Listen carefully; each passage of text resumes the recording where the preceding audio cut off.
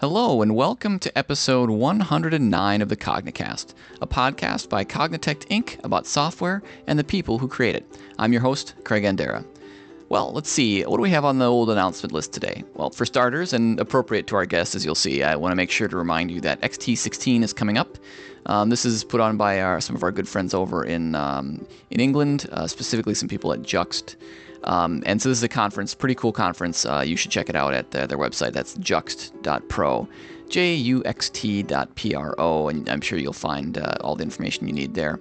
So this is a little conference, little meaning small attendance. The tickets are limited, so you'll definitely want to get in on this before it's too late. And it's going to be held out in the countryside in Bedfordshire. It sounds lovely. I've never been, but it certainly sounds like a really cool venue. And of course, with the people that are involved, I expect that this will be a top-notch conference. So go ahead and check that out. And while we're talking about things over in England, there is a Clojure Bridge happening in London. Oh, and I should mention that the XT16, that's October 6th in 2016. Backing up from there a little bit, the Clojure Bridge in London is going to be September 30th through October 1st. Of course, you can find out about that and all Clojure Bridges at the website clojurebridge.org. And of course, speaking of Clojure Bridge, there's also one in Boston coming up. I went to school in Boston, love the area. If you're in the area, you should consider checking out the Clojure Bridge Boston that's happening October 14th and 15th. All of this is in 2016, of course, and again, that's clojurebridge.org for more information about that. Finally, I'll mention that the Clojure Conj Opportunity Grant application deadline is September 16th, and the CFP also closes on September 16th. So Clojure Conj is coming up in Austin, Texas. That's going to be at the beginning of December. A couple important deadlines there around the Opportunity Grant applications and, of course, the CFP. So if you were considering participating in either of those, you should make sure that you do so before that deadline of September 16th. That'll do it for announcements, so we'll go ahead and go on to episode 109 of the Cognicast.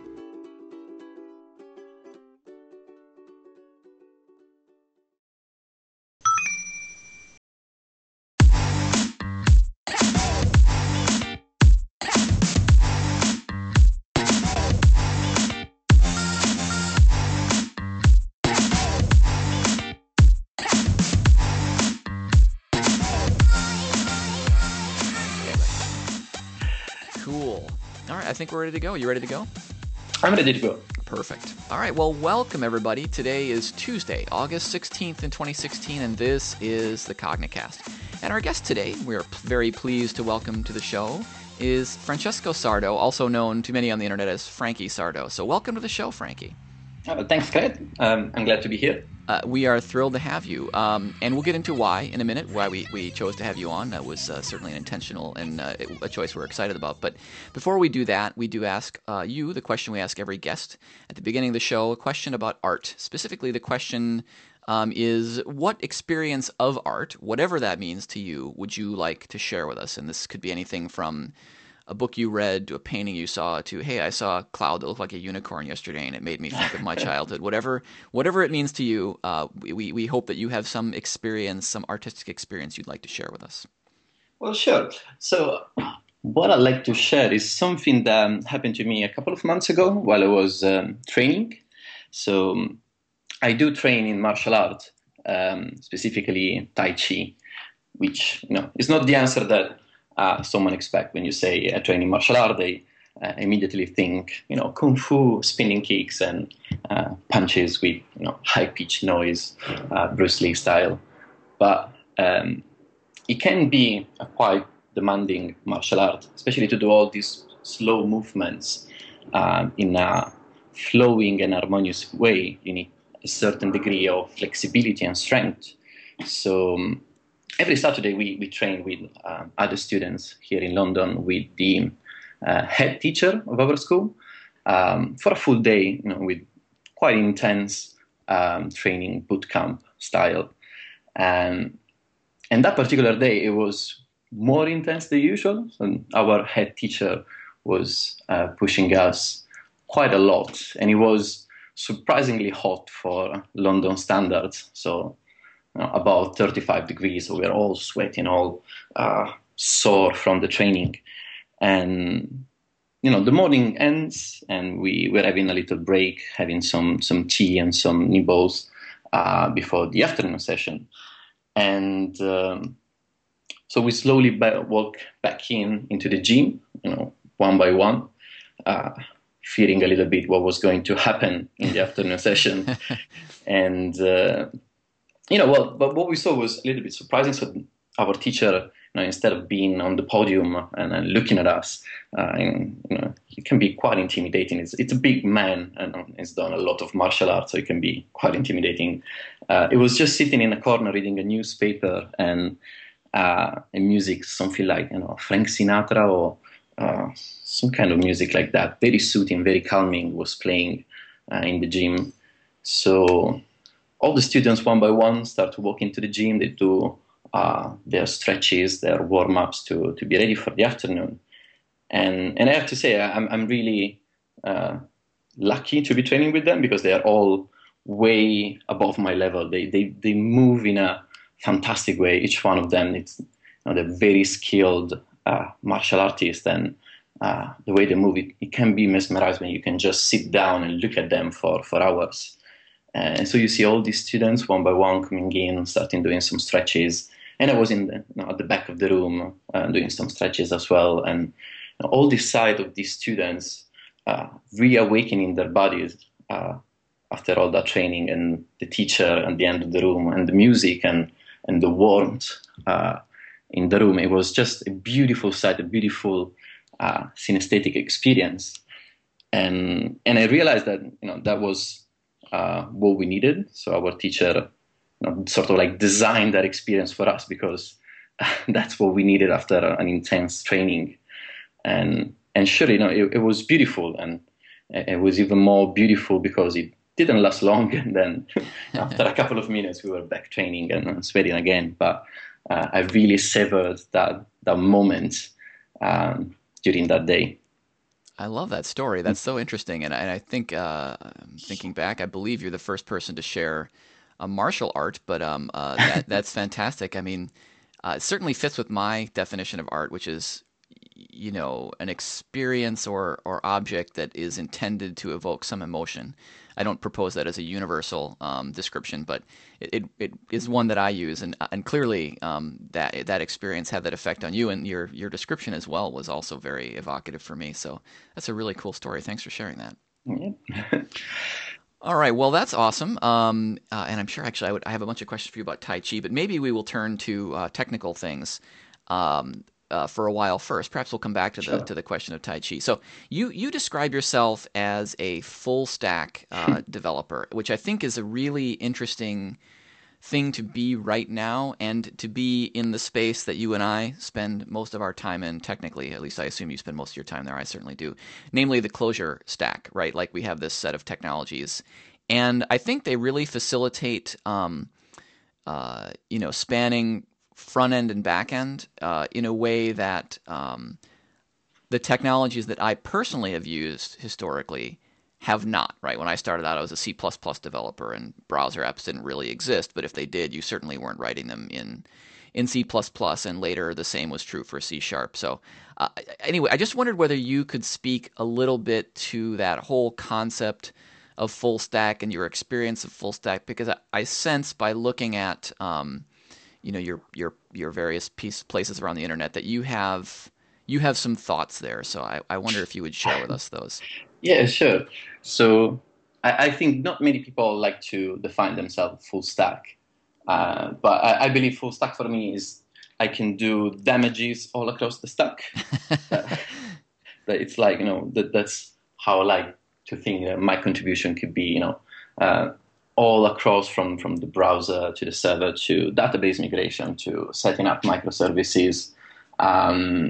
That's, in an ideal day, especially in where I was working before, if you could follow a story, like a business case, or, ticket in Jira from the beginning to the end. So you have the usual case of, let's add a button in the user interface that when you click, it does something. And then the button needs to change the server for the API call, then needs a new parameter in the database, then needs a redeployment, then needs some sort of other configuration. And in some type of teams, you will only care of adding the button and the behavior around the button, and then pass the ball to another team and let them take care of it.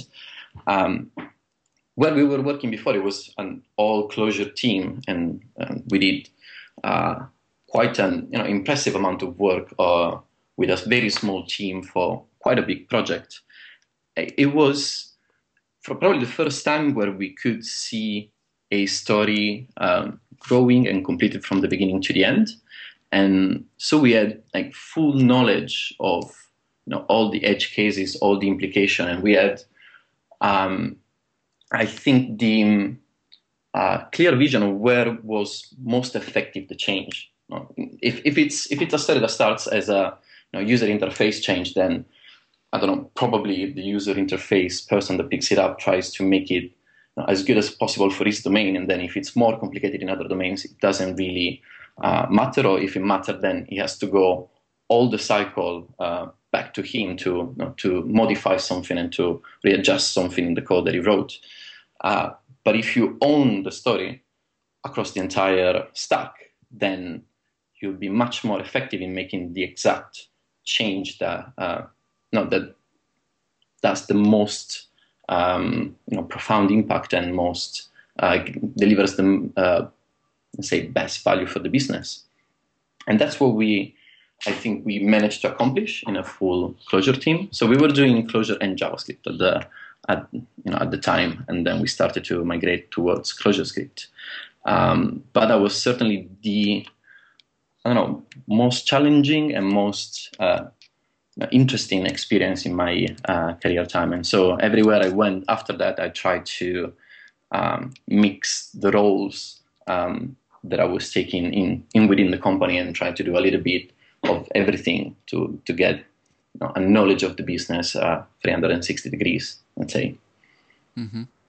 Yeah, I mean, I know I've certainly had the experience where when I'm designing a system, I really like to look at it from all angles, right? Like I think there's a one school of thought that says, well, you build it up, right? You start with a data model, and then from that you build a set of services that expose it, and then from that you build a UI. But I think that the UI actually informs a lot of times the data model and vice versa. Mm-hmm, exactly. And so I like that idea that when you're working on something, the more visibility you have across the system, and in your example, that takes the form of a story, right? Like it's kind of a complementary, or one expression of that design aesthetic is mm-hmm. There's a story that comes in. I like that idea that the more visibility you have across the system, the better you're able to make decisions at all levels.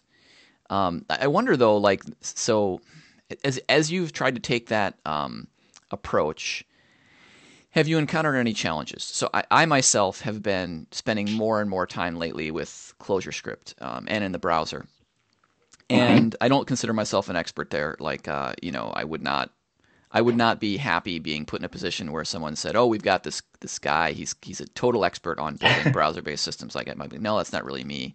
My expertise is elsewhere, but I still can play in that area, and I think it makes me more literate. But I wonder whether, as you've attempted to broaden your horizons, attempted to take that wide view, whether you've discovered any challenges or trade-offs in it. Because, I think one of the other primary rules of design is everything's a trade-off, right? You're always giving something to get something. So what do you think those are in that arena? No, what you said, I think it's really true. Like, if you work all across the stack, then you're giving away depth for breadth of knowledge. And you can't be as effective in doing some UI changes as someone who's only very specific in doing beautiful UIs and beautiful animations. And I think in the best of worlds, and sometime it did happen, like you will pair and you will have someone in the team with, let's say, some bias towards, user interface or database, let's say management, someone really experienced with Datomic and someone really experienced with ClojureScript and someone really experienced in microservices. And, if someone has, let's say, bias or more affinity towards a certain part of the application, then it will also have more energy and happiness to share the knowledge across the team, and it will be a pleasure to pair with that specific person in that area, and it will give you the best tips on how to get started and how to get the correct design of a single page ClojureScript application, for example. But that's the ideal world. Sometimes it does not happen, but I think it's still, it's still interesting to expose yourself to this area, even for a little while. Otherwise, you will get, the tendency is do only the things that you can do all the time, because that's how you spend your day. And if you're in the microservices space, then you just create a new microservice and you have your Langen template that will get you up to speed in 5 minutes, and you sort of like enjoy it, and you're very fast at doing them. So there is this tendency of fast systems that consume a lot of work to be given even more work. So if you're a very fast ClojureScript developer, then you will get more ClojureScript work, and you never have time to dip your toes in what's behind the server and the databases and whatever Amazon architecture and messaging passing your business is doing. So it's nice sometimes to step back a little bit from what you do usually and take a look around. And probably because of your past experience in certain areas, you will see things in a way that people that are deep in that space don't see. Mm. And certainly the fact that it's the same language all across the stack, ideally if you're using ClojureScript, Clojure, and Atomic, really helps you, maybe not being productive right away, but at least understanding what's going on and reading the code and understanding how the data flows through the system. So that's already a good start. And I will take slowing down the development of the system for spreading the knowledge of the system among the team a little bit more as a compromise, much more often, because it's something that isn't done enough these days, I think. So that's surely something that can improve in the current philosophy of many companies. Yeah, I totally agree with that. It's actually an interesting variation on something that I honestly can't remember whether I've shared on the show before. We've recorded something like 110 episodes now, so people will excuse me a little bit if I can't remember all of them. But so there's a story I like to tell, or rather a question that goes at the end of a story. And so it's a theoretical situation. So Frankie, imagine that you're the manager of a team of say 10 developers. Doesn't really matter. The number's not important. But you come into the office on Monday morning, and there's a guy there, slick back hair in a ponytail, sunglasses, a black suit. He's got like a cane with a silver top, and he looks kind of sinister. And he says, "Hey, how you doing? My name's Lucifer. I'm the devil, and I have taken away all of your developers and all of your source code." He says, "Now don't worry, nobody's been hurt, right? In fact, your developers are all on a tropical island somewhere enjoying, fruity drinks with umbrellas in them. Nothing bad will ever happen to them. The thing that I've come to do is to give you a choice, you, the manager of this team. And the choice is this: I will either give you back all of your developers or all of your source code. But the other one, whichever one you choose, you'll be given that, but the other one you'll never see again." Mm-hmm. So you're either going to lose all of your developers or all of your source code. And the question that I've been enjoying asking people is, what do you do? Which one would you personally pick? So I'll put the question to you, Frankie. Which one would you pick to keep? That sounds easy, like the developers, right? For sure. Isn't because that... at that point, it depends how old is the project. Because at that point, if it's old enough, then most people will like to rewrite the code base anyway. So right. It would be a good occasion to rewrite the entire code base. Yeah, well, it's a fascinating observation, and I totally agree with you. There are actually, having thought about this a bunch, I think there are one or two situations where you might actually choose to keep the code. For instance, if you're deriving a huge amount of revenue from a system that's changing very little, then it may actually make business sense to hold onto the code, and you would have time to hire a new team and to build them up before the technical debt or the bug fixes or whatever became critically bad. But for a lot of the projects that I've worked on, the vast majority, in fact, it would absolutely be the case that I would choose the same as you. And I find that observation really interesting, and it speaks to your comment because it implies to me that the value of the system is not in the code, right? I mean, if you're given a choice between the two and you would pick the developers, well, clearly the developers are more valuable than the code. Otherwise, you wouldn't pick them. And so, your observation about building value in the team by cross-pollinating between the various disciplines, just it fits right in with that, right? It's like, well, if that's valuable, then spreading it out more among the developers is putting more of that value into more of the team, and that's a useful thing. And so I guess that's a very, very long setup for the question, which is what have you seen any mechanisms or practices or anything other than simply making an effort to do so that has been helpful in setting up to encourage that diffusion of knowledge or that cross-disciplinary practice or that? What have you seen that's worked for making that happen? Well, I think, I'm not a big fan of things imposed from above.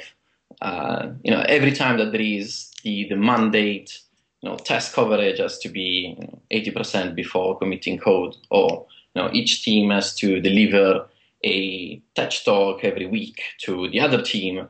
I haven't seen that working really well because people don't like to have something imposed on them, especially technical people. I know I won't back this up with data, but I've seen technical people being somewhat like the worst when someone tells them what they have to do.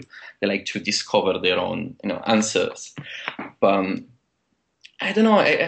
I've seen it working when it comes from within the people, like when you choose people with a natural curiosity to explore. And the best thing that you can do, I think, is to give them time to do that. So rather than keeping up the pressure in delivering more and more, features or business values or story points or whatever the metric you want to track, is to, if someone says, oh, I'd like to spend today to pair with, Samantha on doing this feature on the back end, then you'd be like, you should give them a thumbs up because that could be, very valuable. If not right now, then it will certainly pay off in the future.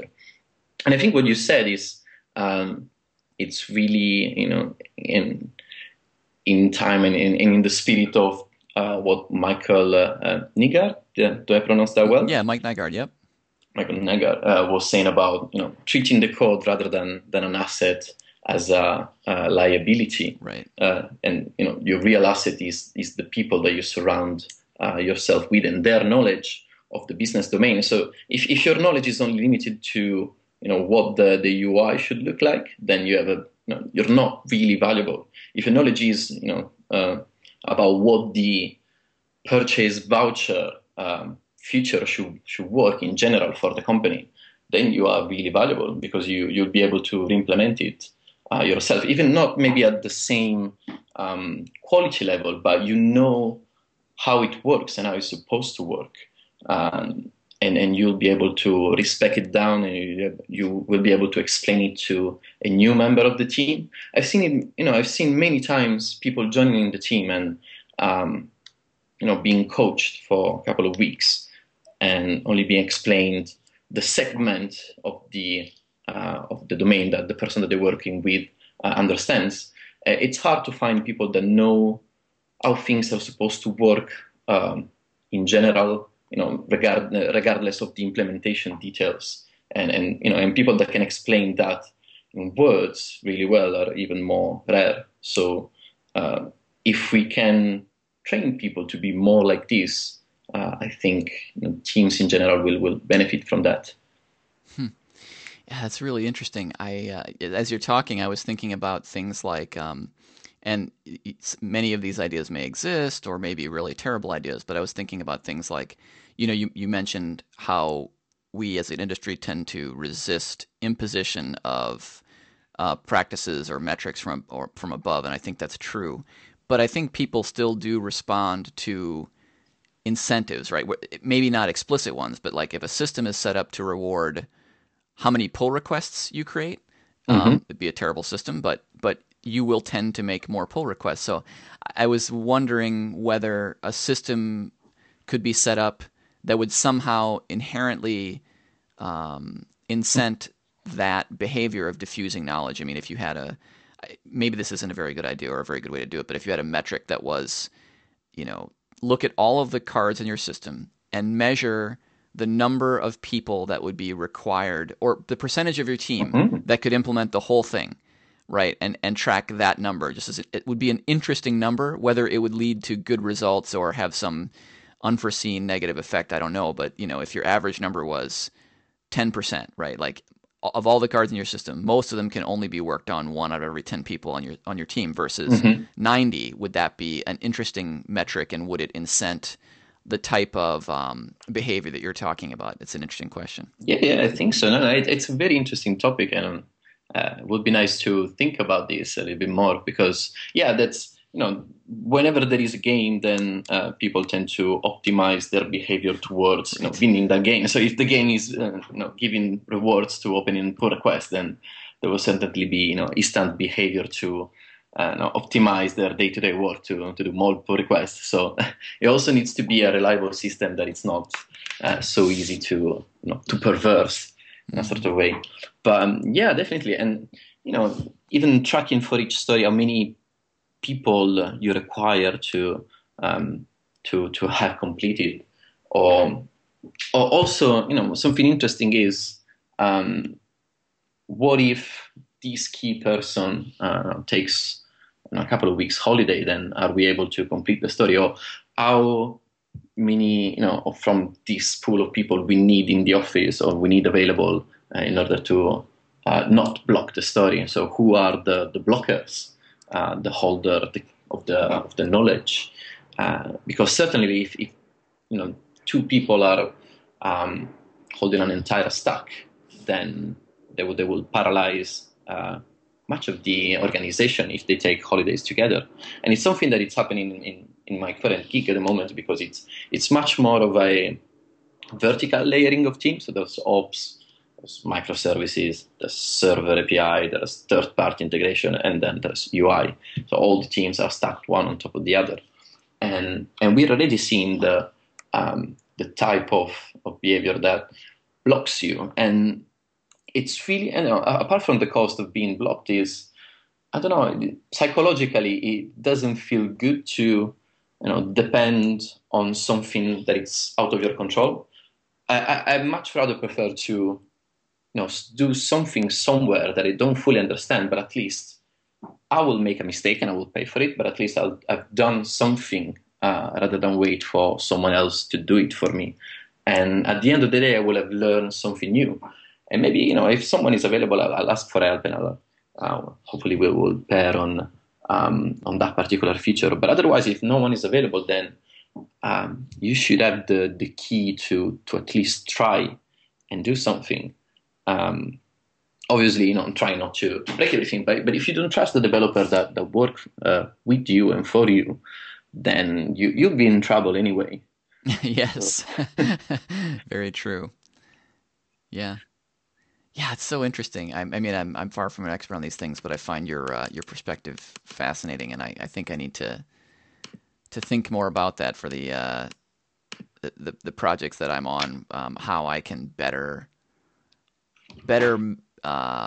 acquire the expertise and system knowledge other people have, as well as to do a better job of spreading what system knowledge and expertise I have. Now, I think so. I know that you work with our friends over at Juxt quite a bit as a consultant, and you're in general your work is in the consulting realm, right? exactly. Yes. Yeah. So Very happily so. yeah, that's cool, and we like those guys a lot. Those that's Juxt as a company, and the individuals there are friends of ours. So, but so so you've done the consulting thing, and that's one of the interesting things about consulting, I think, is that it really does force you to confront knowledge transfer in a way that when I was an employee wasn't quite as in my face, right? Because Hmm. the thing about consulting engagements is, although some of them do go on for a very long time, there's this much more explicit understanding that they will end.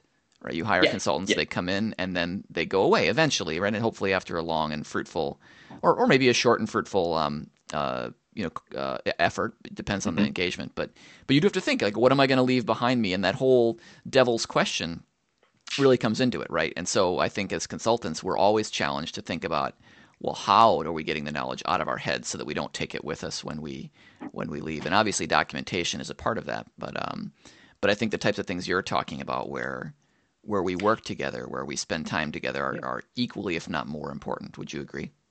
Yeah, and especially onboarding new people. So sometimes what we do with Jaxt is to bootstrap new projects while the company hires more permanent employees. So that effort in bringing up the system from scratch, and then suddenly you have a big complicated system, and you have to uh, hand it over to someone else, and you have meanwhile having many people onboarded through the weeks. And obviously, you try to write a few lines of the documentation, but now and then, but they're not, you never document things enough.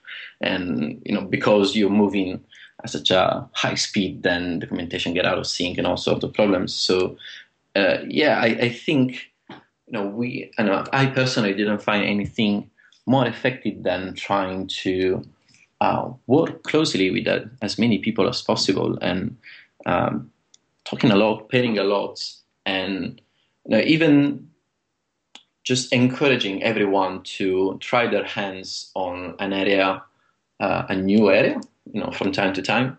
And if they get stuck, of course, raise your hand. We will come and help you. But that idea that there's no sacred code in the code base. Everything is up for someone to open it up, modifying, and submit a pull request, and no one should be touched about a particular feature or a particular area. No one owns anything anywhere. You should be able to open up, have as much access as possible, for security reason. But in general, wide access is really preferable, because otherwise you will feel, always, you know, a bit frustrated when you have to ask other people to do things for you rather than just, I don't know. That's what I feel, at least. I like to, opening up code base, change a few things from the test, see that it broke something, or what did it break, and try to understand how it works. So I think, especially with a consultancy, it's a great occasion to try your skills in, many different ways, because each project is so much different from the other, even though they might all be, closure projects. There's, such interesting requirements and such new way of solving problems. Also because closure and the ecosystem around closure moves so fast. So in a year time, you will like to try something that came up just recently. So that shapes again the way you approach certain problems. I don't know. A couple of years ago, we will never have used I don't know, Ohm or Reagent, and now that seems like the obvious choice. And it's a completely different way of approaching a problem, and suddenly something that might have seemed very complicated becomes trivial. But obviously, you have the challenges of understanding, a new tool set, a new way of doing things, and you're always learning, which is, I think, the best reward in itself.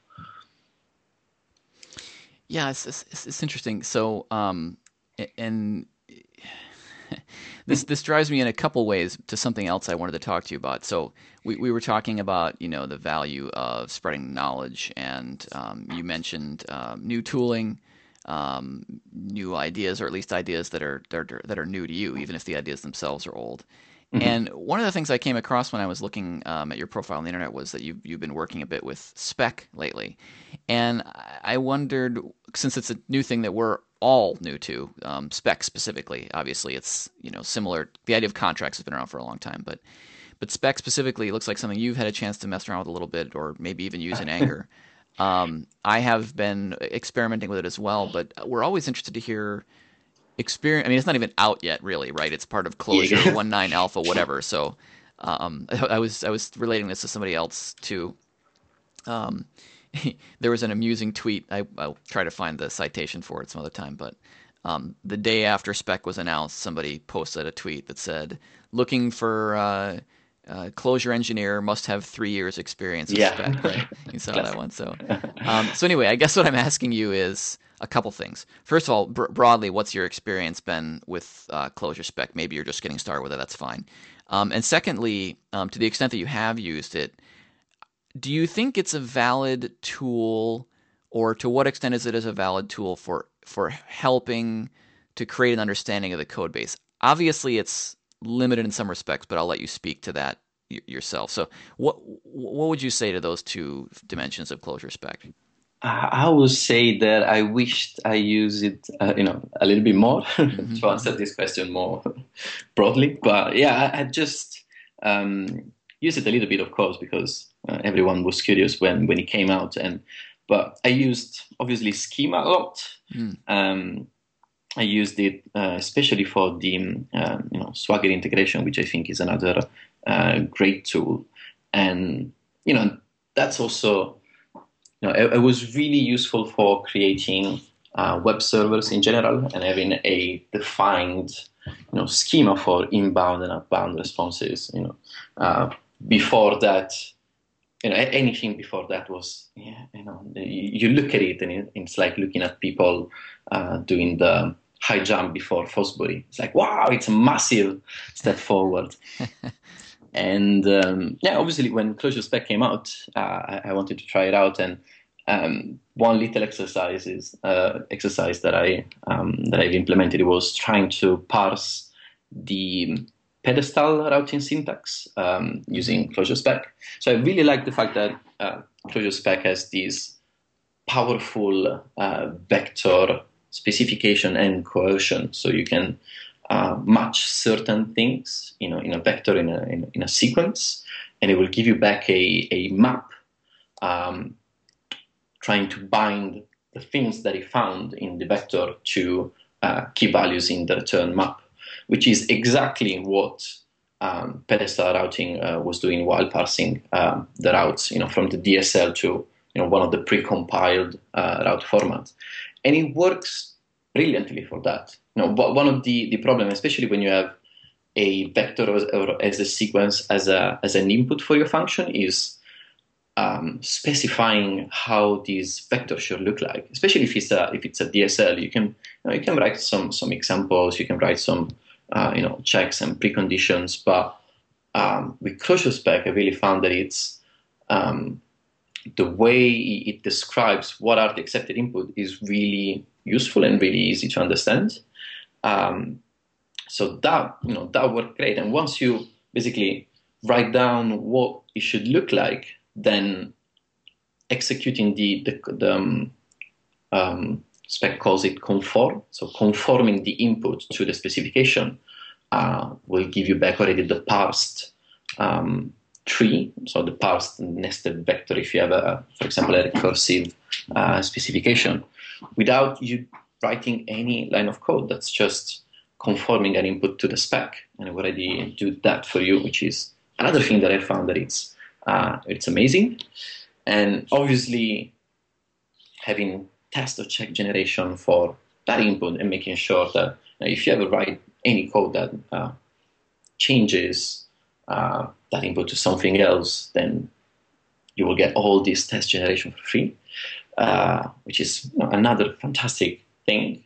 But so far, I think my only complaint for the little that I looked at Clojure Spec, so I might be completely wrong, but that's the problem that I think every tool that I tried had. That is the understandability of error messages.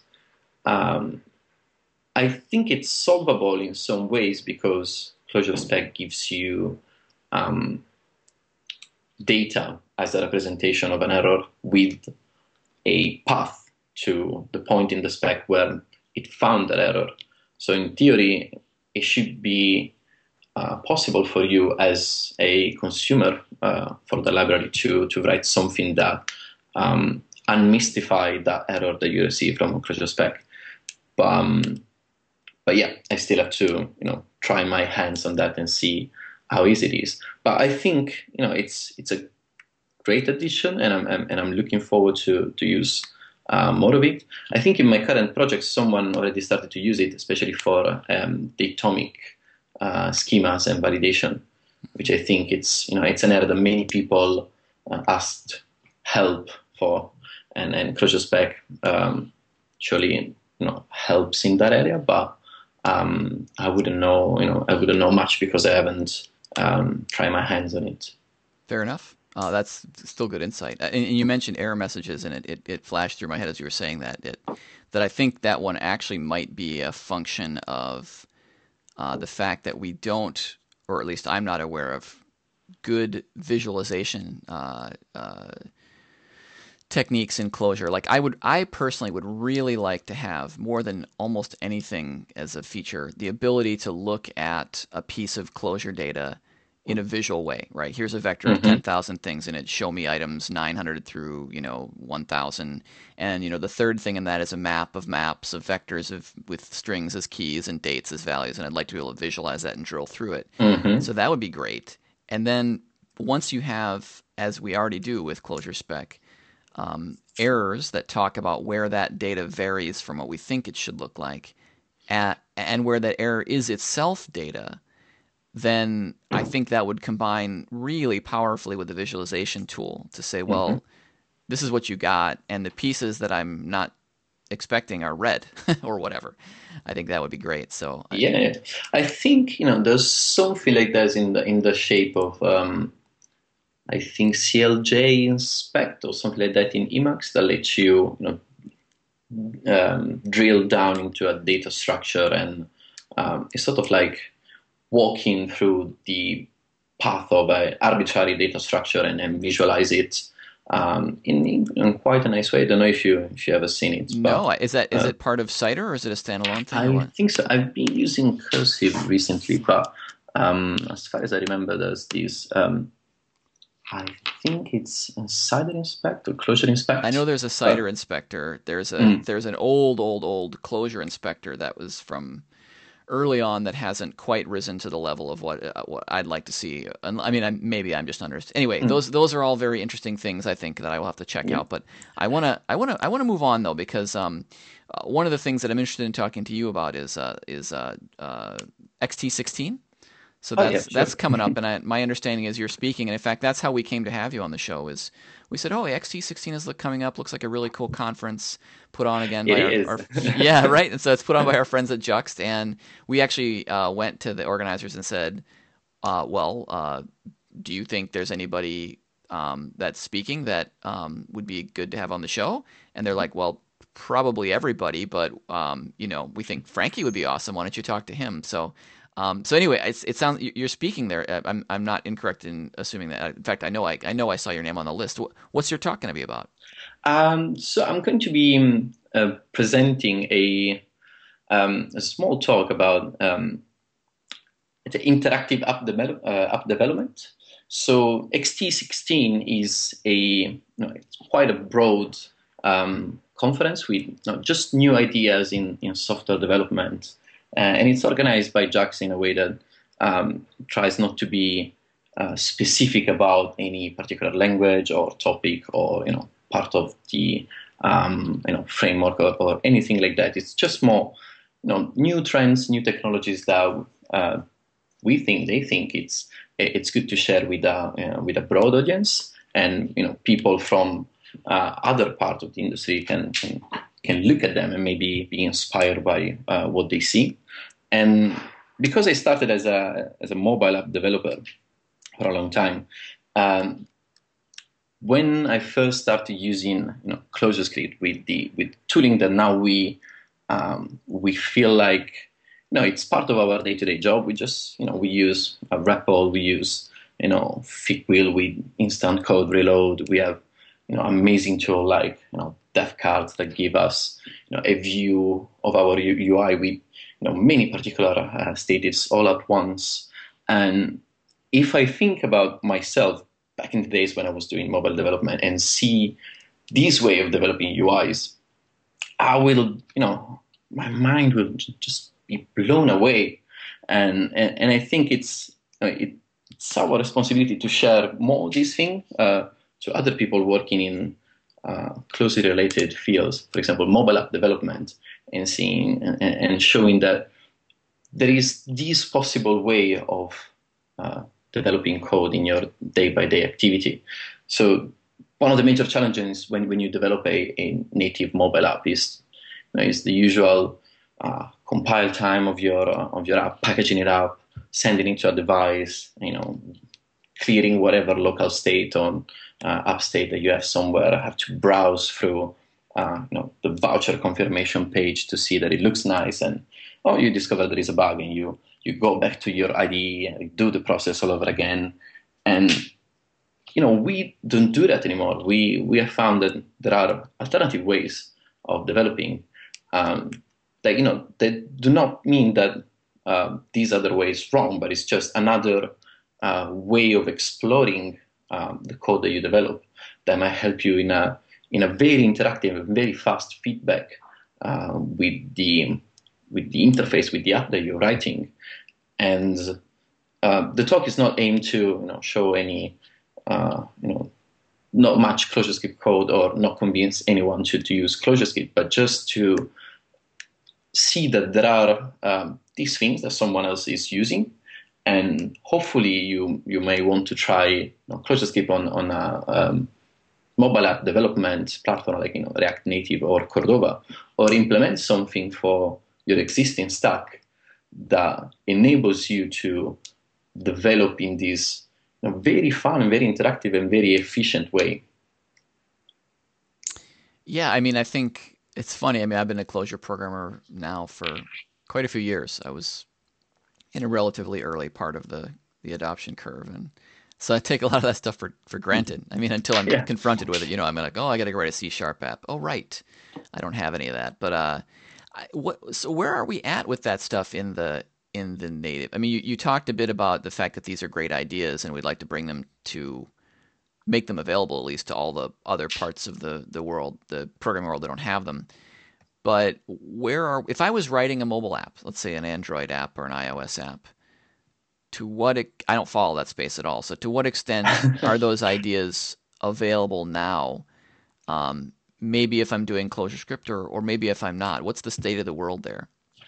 So the state of the world is not, like the talk will aim to show more of a possible world, but everything will work seamlessly, smoothly and seamlessly, and the tools won't break, and you'll have this amazing experience of writing ClojureScript for your native mobile app, and you won't need to understand how native app development works.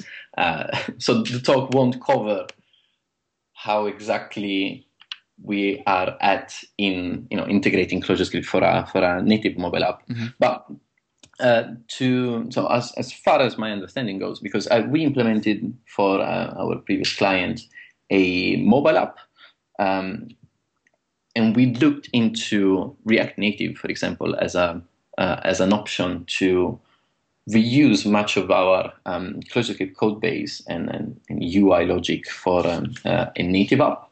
And we found at that moment in time, that was 1 year ago, that it wasn't ready yet. There was just too many. It was just very bleeding edge, and it was just too risky for us to embrace that. So what we used instead was Cordova, which obviously does not strictly qualify as native app development, because all it does is it brings up a browser view in your device and runs JavaScript on that browser. So what you see, if you're a non-technical user, you see a UI, you see something that hopefully is as native feeling as possible, but it's just a web page. But for our requirements at that time, that was more than enough, and it was something that you could install from the App Store.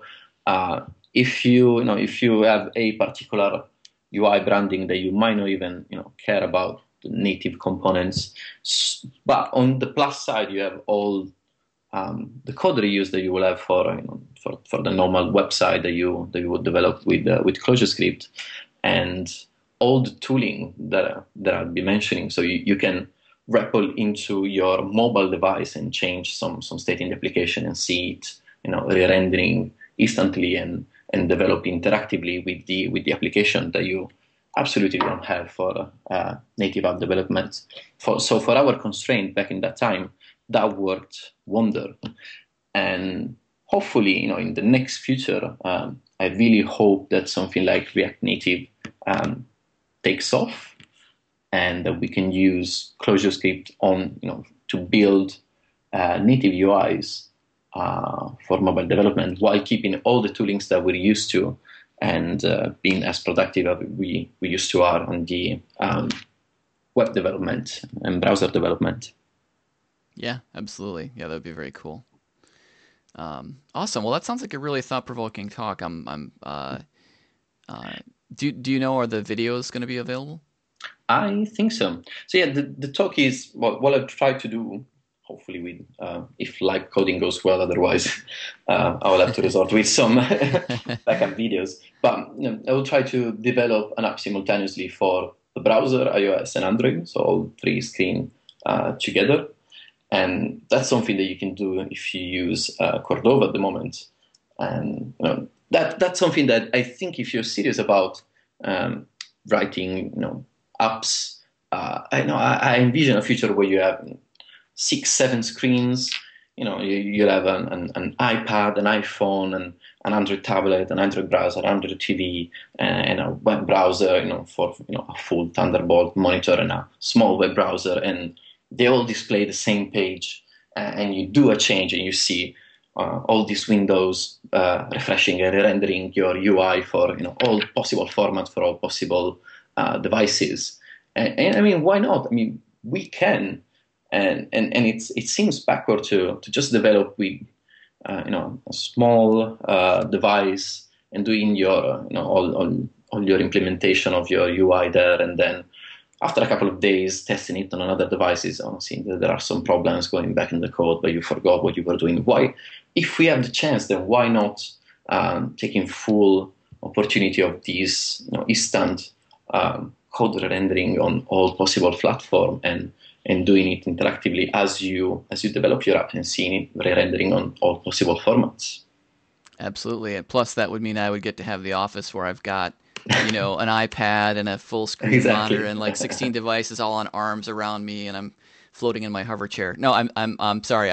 I'm joking around, but I think your vision is an important and really interesting one. I'm looking forward to catching the talk. Unfortunately, I won't be able to make it to London where the conference is, but if anyone out there is able to go, you should, because I think that's just one of the many interesting talks that all look worth going to. And I like the your description too of the conference as being something that is not specifically focused on a technology. I think those conferences are great. Obviously, we run a bunch of them in the form of EuroClojure, ClojureConf, and Clojure West. But I also like conferences. This actually comes back to what you were talking about earlier, where you bring people from different parts of the application together, right? Like that cross-disciplinary aspect. And having conferences like XT16, which the way you describe it reminds me of Strangeloop, which is another favorite of mine, I think is it's really, really fun and really thought-provoking, and it's just always a great time when you get smart people from different areas together and share ideas. Yeah. Yeah, absolutely.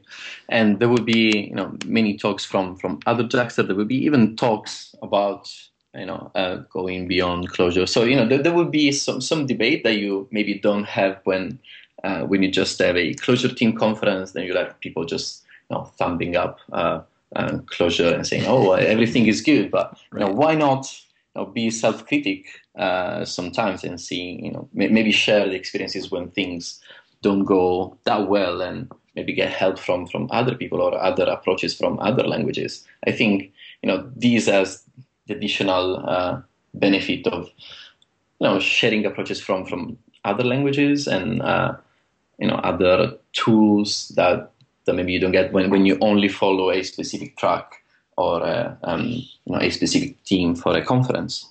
Yeah, totally agree. Both things are super useful, and yeah. I mean, I go to two conferences every year, and one of them is ClojureConf, and one of them is Strange Loop, and they're both the two sides of that coin. So I think it's a great thing.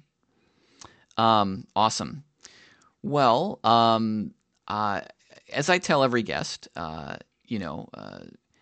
have a list of questions that I wanted to ask, and I've certainly asked those, and your interesting comments have suggested several more. But I also always like to make sure that we take time, because I think the guests often have things that they want to say that I didn't think to ask. Sometimes they don't, and that's cool too. We always have you back on and talk about other things, but we like to leave time for that.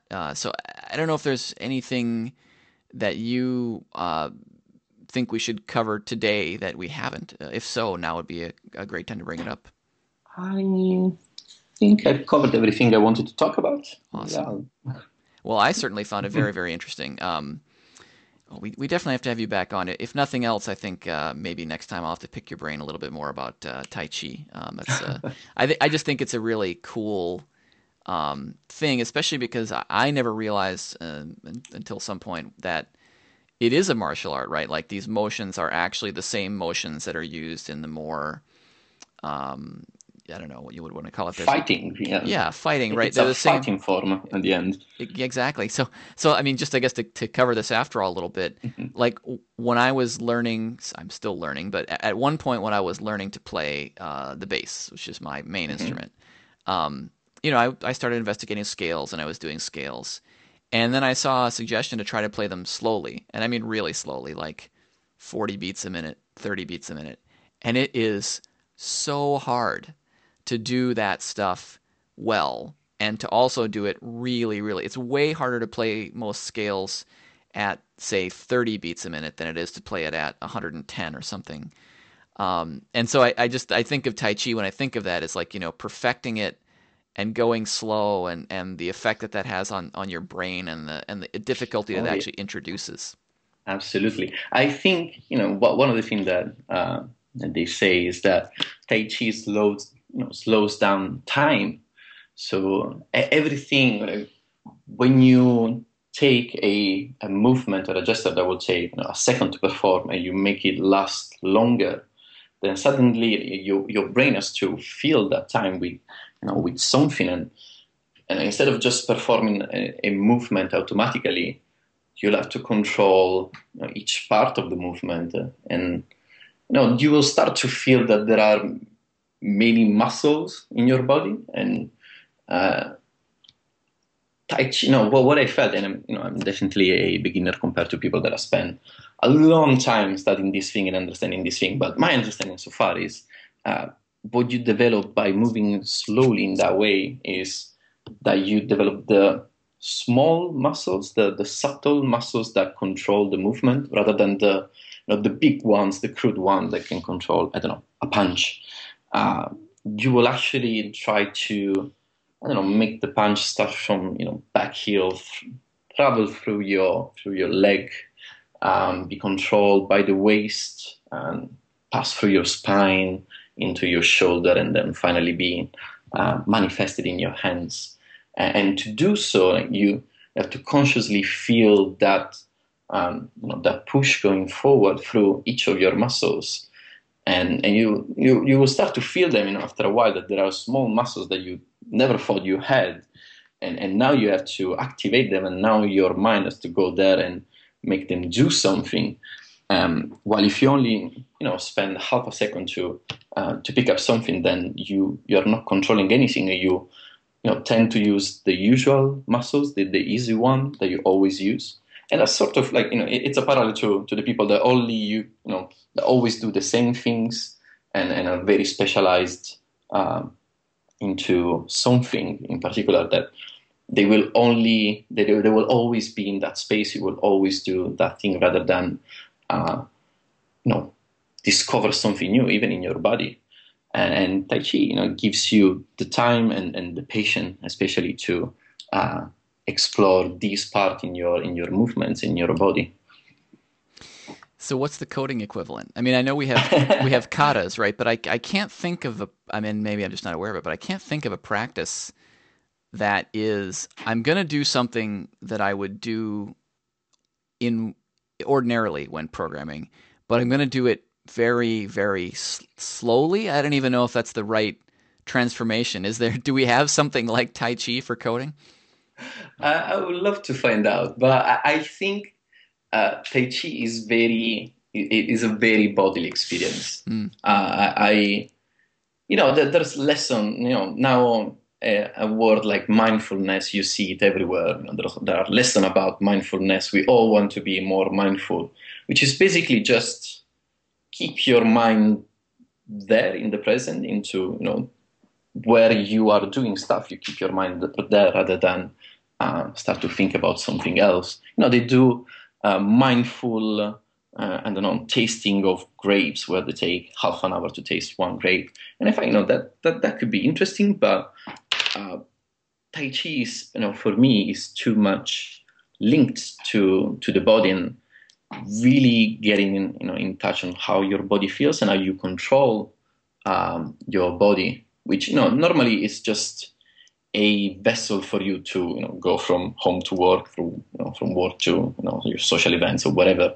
But instead, like, really inhabiting and living your body and making it your, rather than just something that carries you around. So I'll think about it a little bit more if there could be a coding equivalent, but I don't think it can just be a mind exercise. It needs to be, you need to sweat in some sort of way to get the benefits of Tai Chi. Fair enough. Interesting.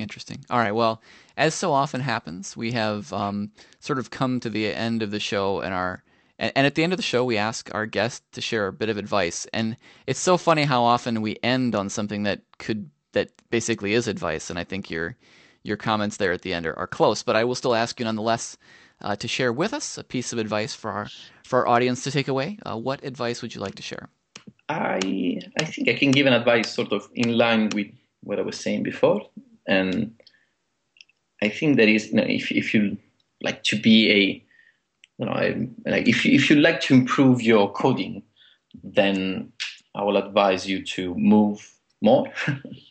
So, sort of a parallel with the hammock-driven development, but instead of lying down, I will advise people to go for a run. And I know it sounds, it sounds a very simple advice. It's like, eat more vegetables, or cover yourself up when it's cold. But it's amazing how interconnected is your thinking process to your the way you move your body and how much you exercise. And I think lately we have this separation between the mind process and how the brain works and how the body works. But I think in Asia, in the more holistic way of seeing ourselves, it's all interconnected. So to have a sharper thinking, I think it's advisable to go out for a run rather than reading one more book and doing one more coding exercise.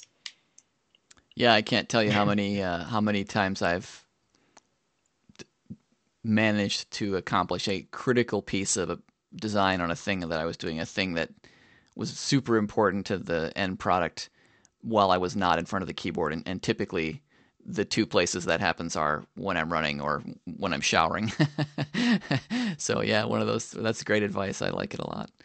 Well, awesome. Well, thank you so much for taking the time to hang out with us today. When I asked the organizer over at Jux who'd have on, like I said, they said, well, we think we have any number of people that'd be great, but Frankie's certainly one of them. And I was not disappointed. They were absolutely correct. It was really interesting to speak with you about these many interesting topics. I have definitely come away with some new thoughts myself about, how to just really think more about how I can spread myself around the team, both in the sense of absorbing knowledge, but also in diffusing it. And that was just one of the many cool things we talked about. So thanks a ton for coming on today and talking to us. Thanks, Graham. It's really been a pleasure. Likewise. So we will go ahead and close it down there. This has been the Cognicast.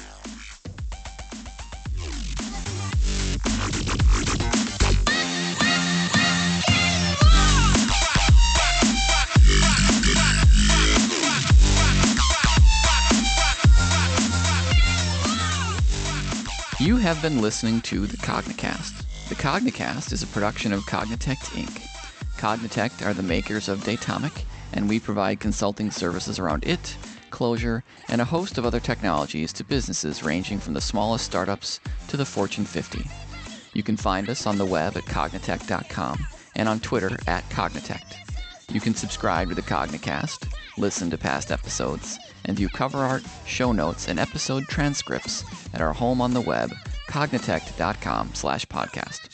You can contact the show by tweeting at Cognicast or by emailing us at podcast@cognitect.com. Our guest today was Frankie Sardo, on Twitter at Frankie Sardo, FrankieSardo. Episode cover art is by Michael Parento. Audio production by Russ Olson and Damian Mack. The Cognicast is produced by Kim Foster. Our theme music is Thumbs Up for Rock and Roll by Kill the Noise with Feed Me. I'm your host, Craig Andera. Thanks for listening.